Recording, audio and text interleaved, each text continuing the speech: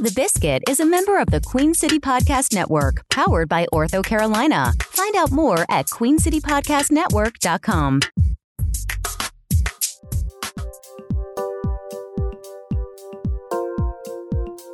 Welcome, Biscuit listeners, to another edition of the Biscuit Podcast. I am your host for today and your producer of the podcast, Andy Go.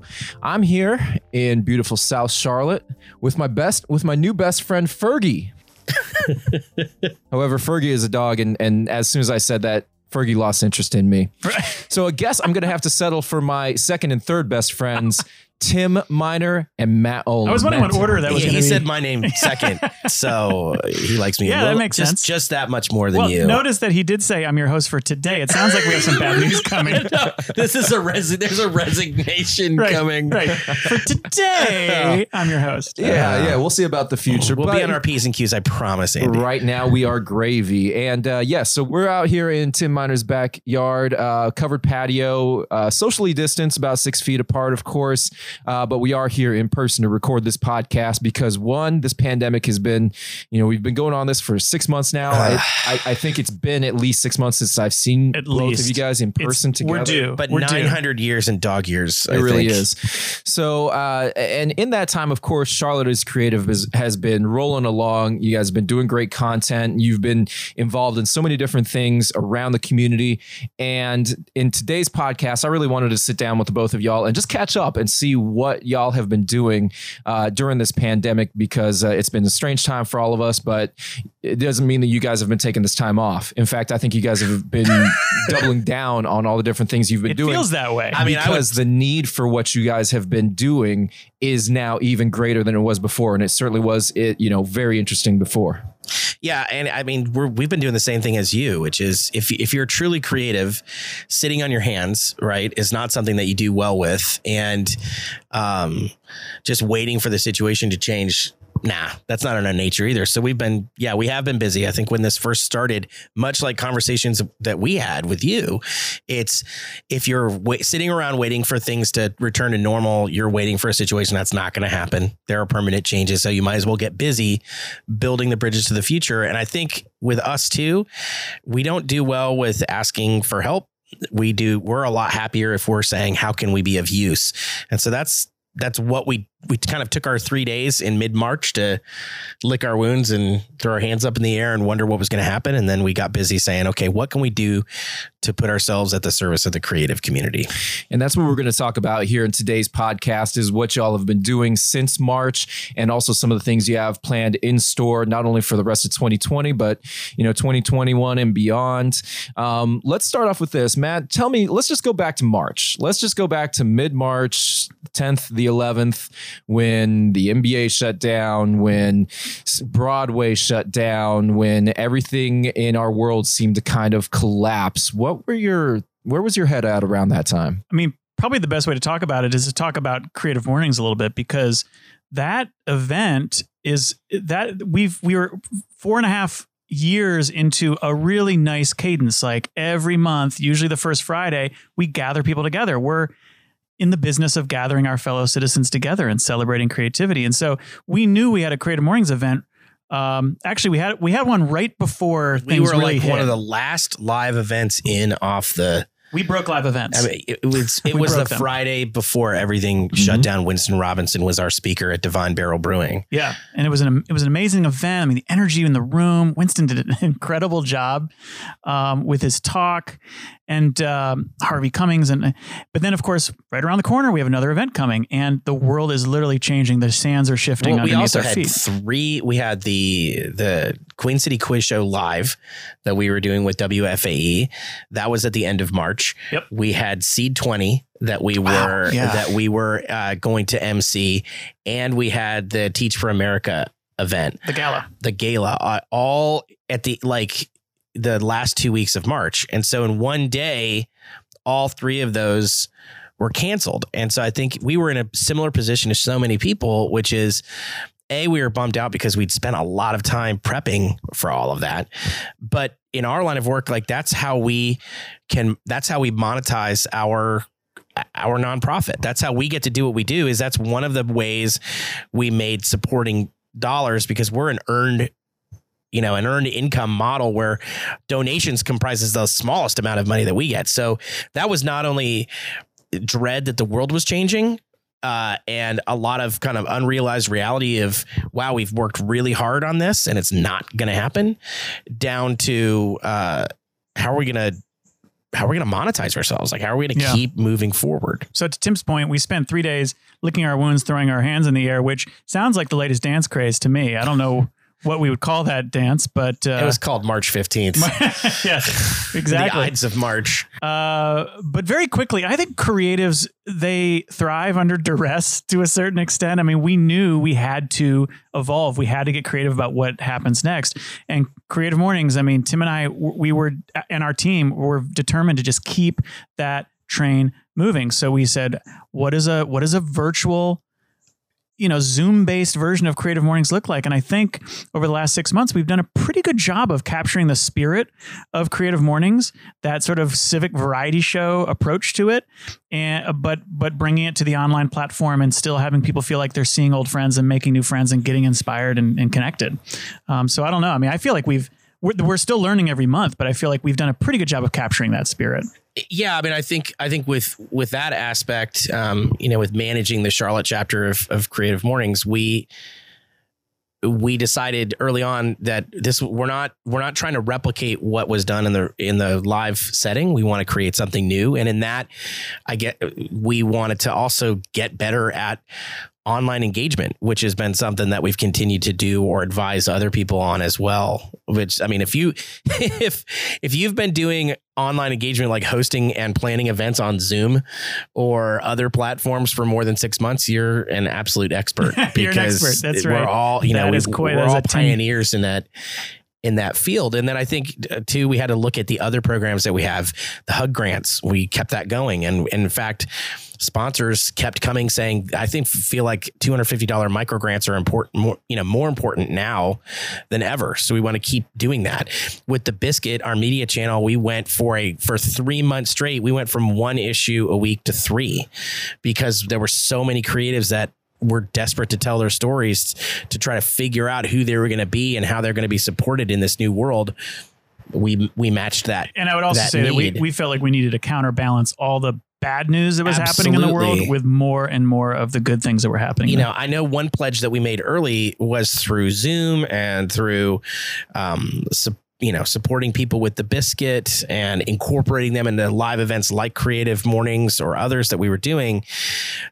We made a pledge that we were going to emerge from the pandemic, whether it was 3 months, 6 months, hopefully not much longer than it is now, but knowing more creatives in Charlotte than ever before. And that has ended up creating partnerships and relationships and opportunities that didn't exist. So as much as it's been a difficult time, creatives do well with a challenge. I mean, it's just another opportunity to create, strategize, and make something new. But it hasn't been easy. And I think it's been a very collaborative time. And that's what I've been excited to see, is that what's come out of creative saying, how can we help one another succeed? And that your success is not a knock on my success. It's not a debit. It's a credit to us all when we work together. One of the other things that came up shortly after the pandemic, and then really more in response, of course, to the protests happening uptown over the murder of George Floyd, was, of course, the Black Lives Matter mural, which Charlotte's Creative played a huge hand in making that happen. Now, I don't want to spend too much time talking about this because there's plenty of chatter about that everywhere else. But, Tim, tell me a little bit about how that project came to mind, and not only how it came to mind, but why that project represents so viscerally the work that Charlotte's Creative does.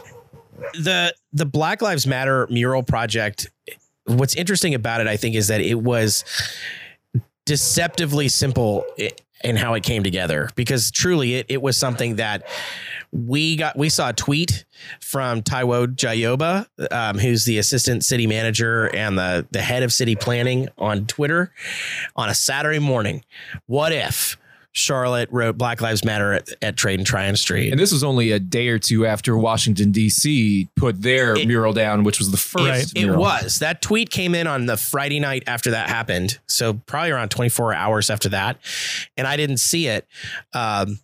until Saturday morning. And I, reached out to Matt and we're like, I think we might be able to broker a deal here. I think we can bring the city together with creatives to do it. So my first thing to do was I sent a text to Sam Guzzi of Brand the Moth. And I was like, if I can make this introduction, can you make this happen? And she was back with me in minutes. Yes. And so I reached out to Ty and his staff, Rachel Stark and Monica Holmes, and was like, I think we got the horses to do this. And we were off and running, no pun intended. But what you don't see there is that wouldn't have happened if we hadn't spent time over the last couple of years getting to know Ty. He's been a speaker at Creative Mornings. We've supported other projects that they've done. On the Biscuit podcast before. Absolutely. He's been a guest on the Biscuit podcast. Sam Guzzi is someone that we got to know because Matt emceed Seed 20 and we were really interested in what she did. And so we had written stories about her in the Biscuit. You've interviewed her on the Biscuit podcast. And so we've built up credibility there and a familiarity with one another. Right. And trust. And Sam had done the same thing with Dammit Wesley and the whole crew over at Black Market Charlotte, where they had a trust. So much in Charlotte, and I'll get off the soapbox in a second, but so much in Charlotte, I think, is very directional. The business community teaches us to see each other as assets. I need something from Andy, so I'm going to reach out to Andy because I need X and he can supply X and then we're done.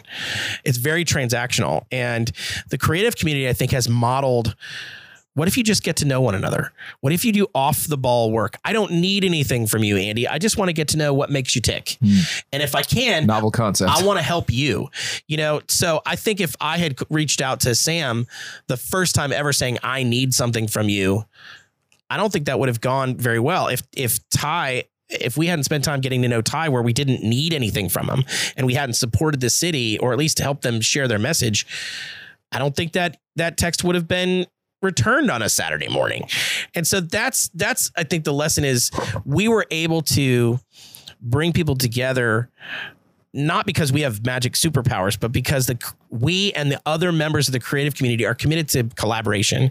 And then that enabled us to really tap into the passion and give those artists a very visceral way to share how they were feeling on the inside. I mean, what's remarkable, and Matt and I did not organize the artists, was when Sam and Dammit put the call out, like those people responded with their time immediately. Yeah. If I were to say one other lesson that came from that project, it is this idea that anything really is possible if the will and the passion is there. I mean, the idea that 72 hours was sufficient time to pull off a project of that magnitude that then had ripples that actually went international, that went global, that caused cities like Seattle and Palo Alto and Melbourne, Australia to reach out to us and say, can you help us figure out how to do that too? That happened in the span of 72 hours. And when you think of all the moving parts that go into that, the legalities of what the city would have to approve, the CDOT, CMPD, closing the street down, you name it. That all happened in 3 days. And that's because the will was there, the power was there, and the passion was there, and the trust was there. Yeah, that's the key ingredient I want to say is trust. And trust is not something that's formed overnight. If Ty hadn't trusted us, if we didn't trust him and the sincerity of his message saying, what if we did this? If Sam, if we didn't trust Sam and Sam didn't trust us, if they didn't have, and if the artists didn't have relationships and trust built up with Black Market Charlotte and Brand the Moth, we'd be sitting here going, man, that would be so cool if we had a mural like that. But because that trust has formed over time due to consistency and frankly, a lot of selflessness, everyone in that circle has done something for the other without hope of reward in the past.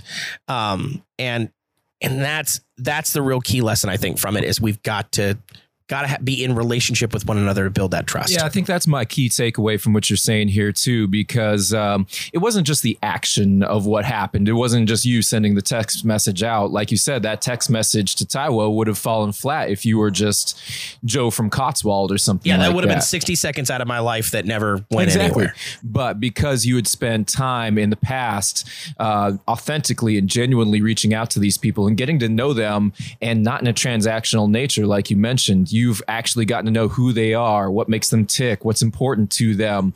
And that's built trust from them towards you, so that when that moment came, that moment of action, when things had to happen and you can't go back and plan and build those things in an instant, the table was already set. The framework was already in place. All you had to do was just be the catalyst to send that text message. And then, like a well-designed Rube Goldberg machine, everything just fell into place after that. I love that. That's such a great take home from that experience. I would say the real key takeaway for me is I trusted that it existed in the creative community.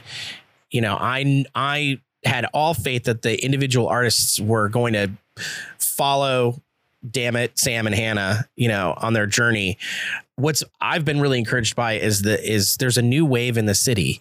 Ty and his team trusted a lot of people to put paint on the street. I mean, and that's not a small bullet that they could have taken one way or the other. And it's not come without some controversy. Not everybody loves it. And not everybody is thrilled with the fact that block's been shut down, through next weekend.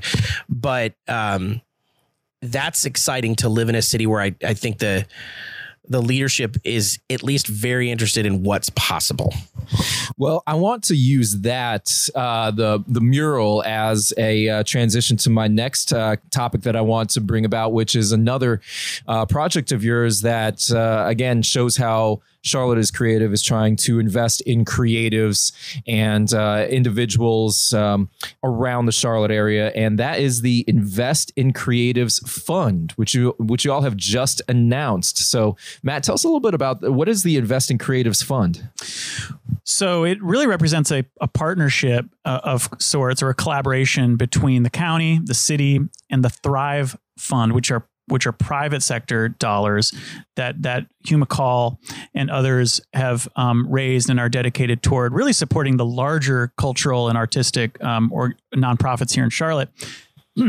So, COVID has been really hard on the creative community. It's been hard on everyone, right?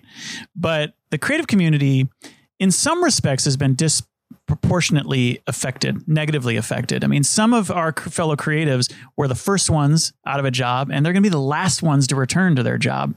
And that is their skill set. That is their zone of genius. That's their contribution to the world, is that talent, that creativity that they bring. So it's really, really tough on them. And so, unfortunately, a lot of the other COVID relief funds out there, a lot of those creatives have fallen through the cracks. They haven't been deemed eligible. They just don't check the right boxes to say, yep, you're a good candidate for these relief funds. So we're just super grateful that the county put in $1 million, the city put in $1 million, and the Thrive Fund put in $1 million to create a $3 million pool specifically to support and offer relief to creative individuals and artists, small creative nonprofits, and those that are involved in arts, science, and history, and the larger nonprofits that are involved in arts, science, and history in Charlotte as well. And so that is, something that we're very much in the trenches on. We're trying to figure out, all right, inside of the CARES Act fund rules, because this initial $2 million of the $3 million comes from CARES Act dollars. And so we need to make sure that we're creating a system of application and deployment of these funds that play within the rules of the CARES Act funds, and that get these funds deployed as quickly as possible, to these people that need them so badly. Yeah. And we're doing that in collaboration with Foundation for the Carolinas, the Arts and Science Council, and Hugh House. So this isn't, we're really excited to be on our team. We were invited to be part of it. We were invited to make statements to both the city council, and then Matt and Day Lee presented with Michael Marsicano in front of the county to kind of get that last $1 million. And one of the reasons I think we were at the table is we've worked really hard. Like Hugh House has pushed very hard for equity and to make sure that we understand as a community that, yes, there's funding out there, but often it's disproportionately, allocated. We see that and support them in that mission. And in ours, we really have been on the forefront of saying, look, these these gig economy creatives, they are small businesses. So they are no different than a cupcake shop or a plumber. That's how they make their living. And that enhances the economy, that pushes our city's innovation forward. They employ people, they buy goods, they need to be supported. And what's different, I think, about gig economy creatives is you can't see them. What's the impact of COVID is what's not happened, not a vacant storefront. I can drive by a restaurant that normally is packed and see that there's no cars and there's a closed sign in the window and know that business is hurting. They need federal dollars. With, an actor who's not acting, or a set designer who's not building a set, or a graphic designer who's not designing, there's no physical thing that the community can see and say, wow, that's not happening. So it's very difficult for the average voter and citizen to realize that's how people make their money. I mean, we already have a problem, right? That most people think that a creative job, like being a podcast, producer and host, is maybe a placeholder for what you're going to do when you really want to grow up and get a real job as a banker. Oh my gosh. I feel so seen. Right? So we already have that mark against us, those of us who do things that are not seen as real jobs. And I'm using air quotes liberally there, but now we're invisible too. So it was really important for us. And I know for Hugh House, ASC and the foundation was like really leading the charge on, we believe that we need to do something to help these individuals specifically, and small, nonprofits have been excluded from a number of the funds. So how do we make sure that they're taken care of, especially those that are employing people and creatives? I want to shout out Hugh House, of course, Dave Butler, Daly, Davita Galloway, of course. They've been doing some fantastic work and really uplifting artists of color and minority artists around the community. So shout out to Hugh House. Now, if you are a gig economy worker or an individual creative, you can't. The applications aren't open yet to apply for money. That's coming very soon, correct? That's in fact, Tim and I have a meeting in 1 hour with the team, Hugh House, ASC Foundation, to really roll our sleeves up and figure out, okay, what are the next steps here to get these funds out there into the community. We anticipate, as of this recording, that the applications will go live online by mid-October. That'll be at investincreatives.com. That's the URL you're going to want to go to. Investincreatives.com. You can go there now to read a little bit about the fund and to sign up with your email for alerts. Yeah, that's the important. Right now, don't wait. Go there now and sign up so that as soon as the process is laid out, you'll know about it. And then the goal is to have the funds, the awards announced to those that will receive funds by mid-November and get those out as quickly as possible. And let's say I'm a painter or a sculpturist or musician. What sort of information am I going to have to provide to apply? Well, this is all to be announced, but certainly there will be some sense of showing some of the loss that you've experienced during COVID thus far. I can't speak to what the exact sort of, paperwork and proof of that will be yet, because I can't speak on behalf of something that we haven't actually figured out. That's happening this week, but there will be proof of loss that you'll have to show in some way. Yeah, definitely be able to, I think, articulate the business case. Right. And again, that's not going to be the only litmus test, but this is about the impact that COVID has made on your ability to be solvent, to pay your light bills, to move forward. But it's a bit of a tricky message for us, because what we don't want to do, this is not charity. If I'm giving funds to support a traditional small business, the business community doesn't see that as charity. They see it as support. We see it the same way. If I'm helping a creative, bridge the gap and get ready so they can keep going in 2021, that's an investment in them. I do want to say one thing. It's that I hate that we don't have the deadline and the plan right now, but this has been something, this was put together on a rocket ship. It's been a month on, hey, do you think we could, to, okay, we've secured the funds. And so we're working furiously to get it all ready. The team is. So it sounds like we're going to have to come back here, Tim, on your back patio in about a month and record another podcast talking about how to apply. Maybe a space heater? You think maybe a space heater at that point? Might need it. I'm in shorts. I feel good. You don't feel good when you're my blood's a little thinner than yours. Is that a way of saying I'm fatter than you are? No, that is not. I think it's a way, Andy. It's a way of saying that I'm fatter. Oh my gosh! I need a relationship counselor to come in and listen to these podcasts. You absolutely do. They would probably say what our friends have been saying for 30 years, which is we should have broken up years ago. You guys, the codependency couple. I love it. All right. Okay. So awesome. So we've talked about what you guys have been doing since the pandemic hit. We've talked a little bit about the Black Lives Matter mural, and we've even talked about Invest in Creatives Fund, investincreatives.com, that individual creatives and gig economy workers are going to want to check out here in mid-October. I got a couple of quick questions, though, for you guys to wrap up this episode. Quick hits. Yep. And we're going to do something different this time. I'm actually going to time your answers. You are? Okay. I'm actually going to, with my watch, make sure you guys don't go past 2 minutes. Okay. On your answers. So you're going to give us some sort of a sign when we're almost I'm going to give you a question. You're going to have 2 minutes. And yes, I'm going to give you the wrap up sign. And I don't know, maybe I'll even do a little ding or something like that. This could get messy. This is great. We should probably get, for next time, we should get the actual bell out. And prepare for Matt and I to make no coherent points. Well, all right. Well, let's start off with this first question, which actually seems somewhat weighty for 2 minutes. But in 2 minutes, talk about the rise of creative trucks like Rosalia Torres Wiener's Red Calaca Studio truck, or of course the Hope Fives truck with Adrian and Emmanuel Freeds. 2 minutes, go. Yeah. So it's been really exciting to see creatives taking solutions on the road. And if you boil it all down, it's because Charlotte's got a really funky geography, right? We've created a city. We look at the crescent and the wedge. And for those who aren't familiar with that, it's that we have a pie-shaped part of Charlotte that has all the resources generally, and a large Pac-Man sized section that has very few. These creatives want to, if they can't have a physical space where they go and present services, in the case of Hope Vibes, it's homelessness. In the case of Do Greater, it's tech training. With Rosalia, it's art instruction. An art division, art division. Yeah. But she's an artivist, but they develop these trucks, these mobile centers that can go where the need is.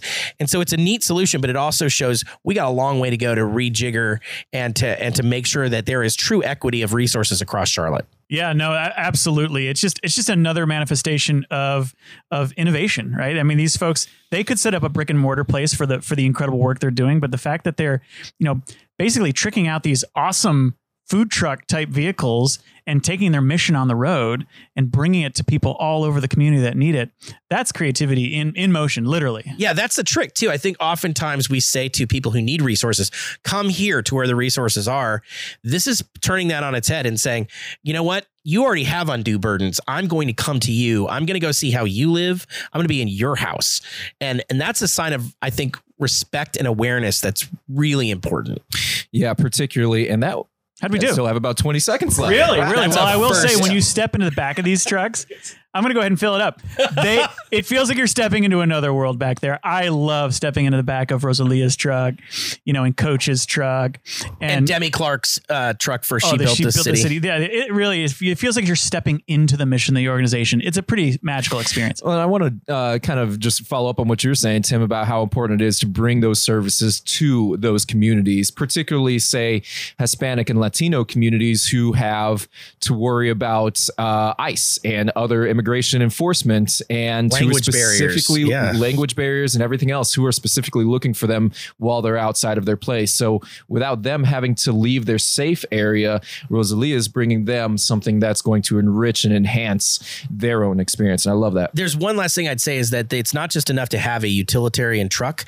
All four of those have decorated them. They've hired artists or creatives to come up with really attractive designs, because to bring beauty and to show the people they're serving, look, this isn't a rinky-dink operation. We are bringing something of great value. See, we were good. We were inside at 2 minutes, and now we're outside. No. Andy took 10 seconds of my time. I was just reclaiming it. All right. Next question coming up. Matt, as our local thespian, our resident thespian, I want you to talk about the state of stages, or IATSE, as you call it. Well, two different things there, because the state of the stages is something that's a piece that we ran in the Biscuit, where we commissioned a local photographer, Heather Liebler, to take photos of a handful of our stages. Charlotte has a ton of beautiful, beautiful playhouses and stages, and we picked 5 of them to start. So Heather took photos of the Night Theater, the McGlowan, Northwest School of the Arts, their beautiful new theater, the Neighborhood Theater, and Theater Charlotte. And what we really wanted to do is capture a sense of what does the stage look like right now. Obviously, it's empty in most cases, but also what does the audience chamber look like right now? Because it's not just about empty stages; it's about empty seats in those theaters, and the absence of that energy that happens between people on stage and people out in the audience. The photos that came about are pretty haunting, and they really sort of make you realize how desperately we all want those theaters to be filled again. You know, it's a part of our lives. You know, it's very difficult, I think, to envision how much theaters have been impacted, but to see it there, you know, there's a symbiotic relationship between the audience and the physical space. And to your point, it's very haunting. It drives home the point. Theaters and stages need people.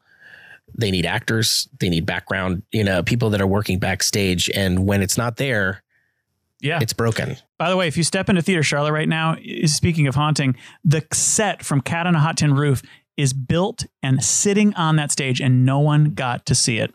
So it's like a ghost of a production that never happened. Wow. And so we just wanted to capture that and hopefully stir up something inside of readers to say, we need to support the folks in the theater and even in the music realms as well. Last thing too is the Sandra Levine stage at the Sarah Bell Gambrell Center for Arts and Civic Engagement at Queens. They unveiled that beautiful facility, which took 2 years to transform from Dana Auditorium. They unveiled it right before COVID. So it's this incredible space just waiting to be used and broken in. Speaking of theaters and raising money for those organizations, the Neighborhood Theater has a pretty cool auction going on right now, too. Tim, can you tell us more about that?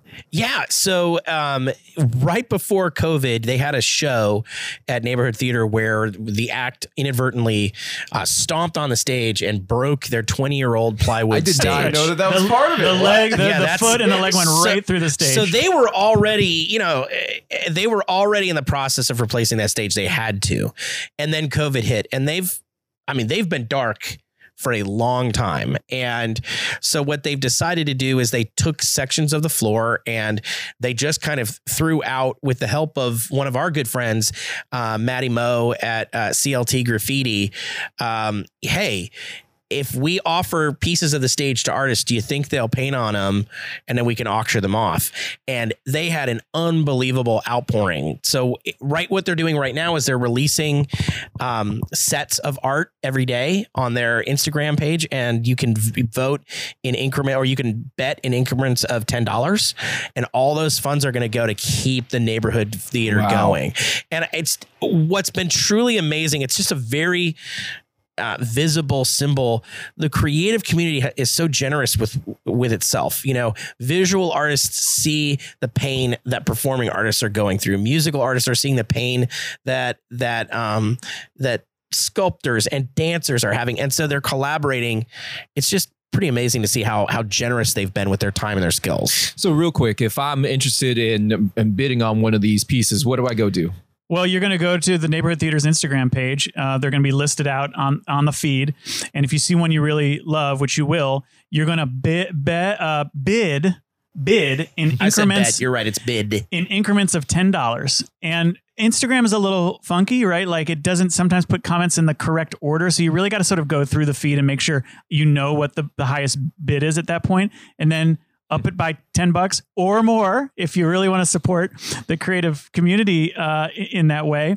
And then hopefully you're the winning bidder. I think they usually close it off at like 6 p.m. that day. I think the other thing too is if you can't bid, or it's just not in your financial ability to do, share. You know, there's so many things going on out there. If you can't financially support someone, support them with your time or your network. So do go ahead, or say to a friend, tag a friend, I think you love this piece of work. And hey, while you're at it, go ahead and sign up for the Save Our Stages, both the national and the local initiatives as well. So let's keep it in the NOTA area too. Let's go right across the street to the old Sunshine Daydream space, which just vacated, to make room for a new gallery, or at least a temporary gallery that's hanging out in that space called the Tough Ass Crew Gallery. Tim, you got a big smile on your face, so I know you want to feel this question. To be honest with you, I'm just getting to know these cats, and just to tell you the story behind it. I got the world's greatest press release last week, which said, "This is a press release that only 3 people will ever get. Charlotte is Creative, Queen City Nerve, and the NOTA magazine, because y'all are the only ones I know who support visual artists in Charlotte." Now, that's not entirely true, but I took it.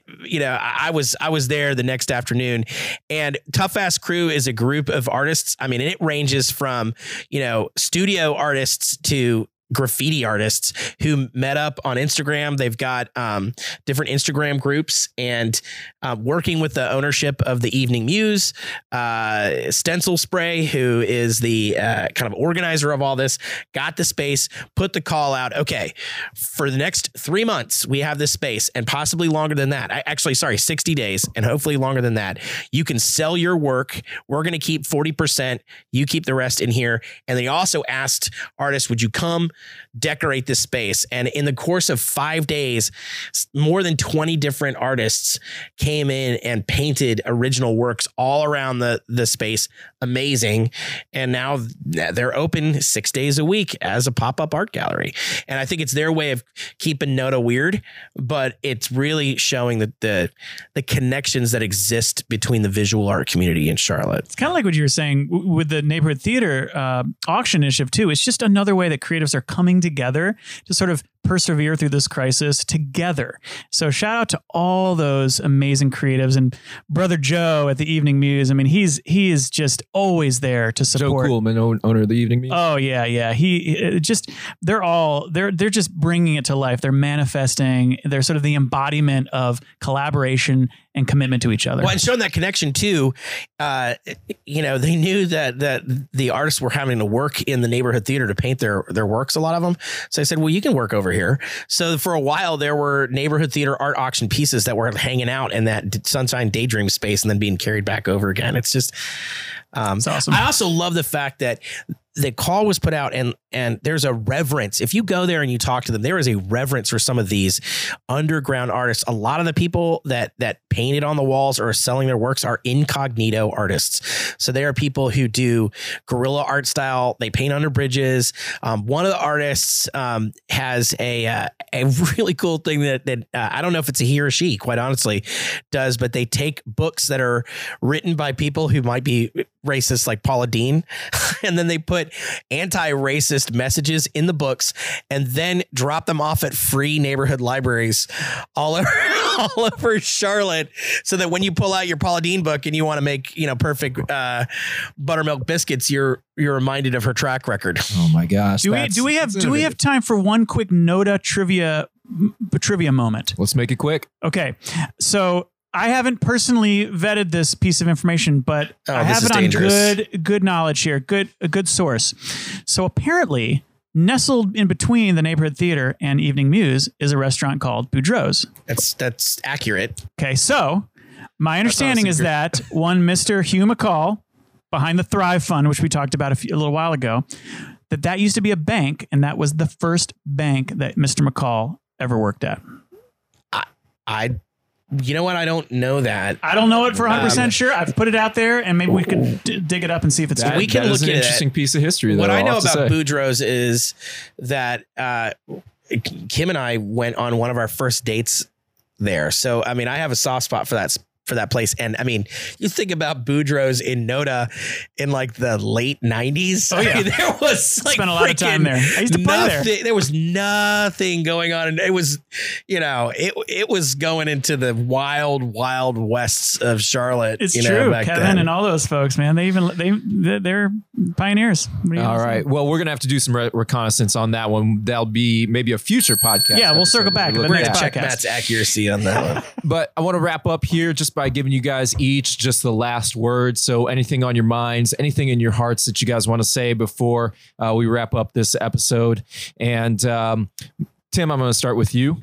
So I would encourage people during COVID, just get out and drive around Charlotte. You're in your car, you're safe. So if you're somebody who's really worried about the virus, you're in your little pod, right? I started a tradition. My daughter's gone with me. I've gone by myself. I'm about to do it with my dad on Sunday mornings when the light is beautiful. I just get in the car and drive to a different neighborhood in Charlotte. And it's becomes so easy here to just stay in your little bubble, to stay in your 2 to 3 mile radius. That's if you're in the wedge, by the way. If you're in the Crescent, you got to drive or go. You got to go a long way for groceries and all that. But if you're privileged enough to live in South Charlotte, you never have to leave.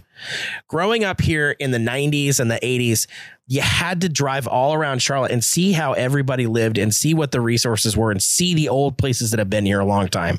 That's not in vogue now. So get in your car, fresh air. It's beautiful, and go see a part of Charlotte you've never. Go get lost in a part of Charlotte and see the neighborhoods, see the restaurants, see the businesses, see the landmarks. It's going to give you a whole new appreciation. I've fallen deeper in love with Charlotte because of those Sunday morning trips. Matt Olin. Well, I do love the message of get lost. Get lost. Just go get lost. Given me that message many times, but no, that's okay. All right, that's a good one. I gotta advocate for myself. The narrative that you create now is that I'm this angry man that follows you around and just runs you down. So either you're a masochist, there's some truth there, or you're greatly enhancing my dark side. All of this is true. You guys don't know that I'm actually undercover with your relationship counselor. You are? Yeah. Dr. Schwartz. You're on retainer. She sent me here. Yeah. Okay. So I guess what I want to put in here at the end is something that our friend Varian Shrum shared with us recently. She's the community manager out at Camp North End, and I just had a conversation with her on the Biscuit Blitz, which I think will be it'll be this week. It's actually this week's. Yeah, and she was sharing that, you know, as someone who also is in the business of impacting her community and gathering people together, you know, COVID's been really, really hard for her. And so at one point she woke up and she realized that she caught herself wishing the days away. And the second she realized that she was wishing the days away, which, as she said, could easily turn into months and weeks, and suddenly you've wished an entire year of your life away, right?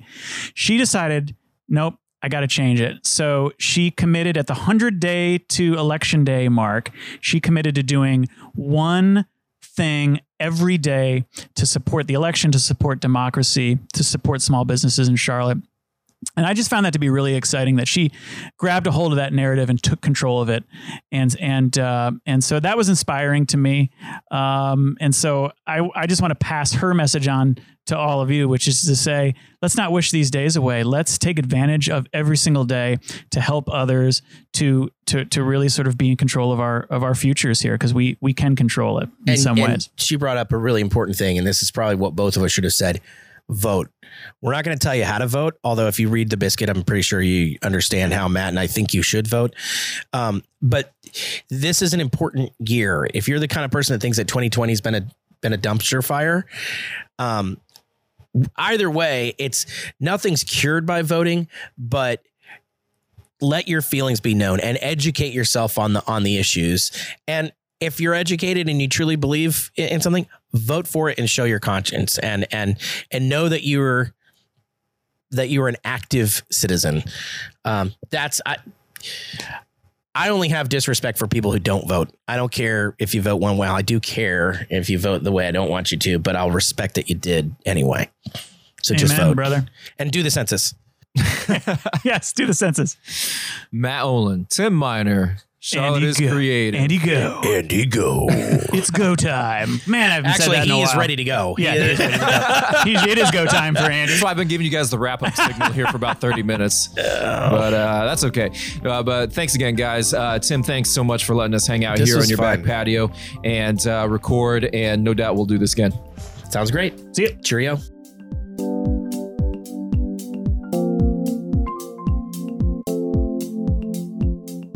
Thanks again to you, our listener, for tuning in to the Biscuit Podcast. That's all the time we have for today's episode of The Biscuit. Remember to subscribe to The Biscuit Podcast for free on Apple Podcasts, Spotify, and wherever you get your podcasts. Please leave us a rating and a review so that other creative Charlotteans can hear about us, or better yet, Just tell them yourselves. Finally, get the scoop on Charlotte's creative scene delivered straight to your inbox every week by subscribing to the Biscuit email newsletter. Do that now at biscuitclt.com. The Biscuit Podcast is produced by Tim Miner, Matt Olin, and Andy Go of Gojo Studios. Music by Harvey Cummings.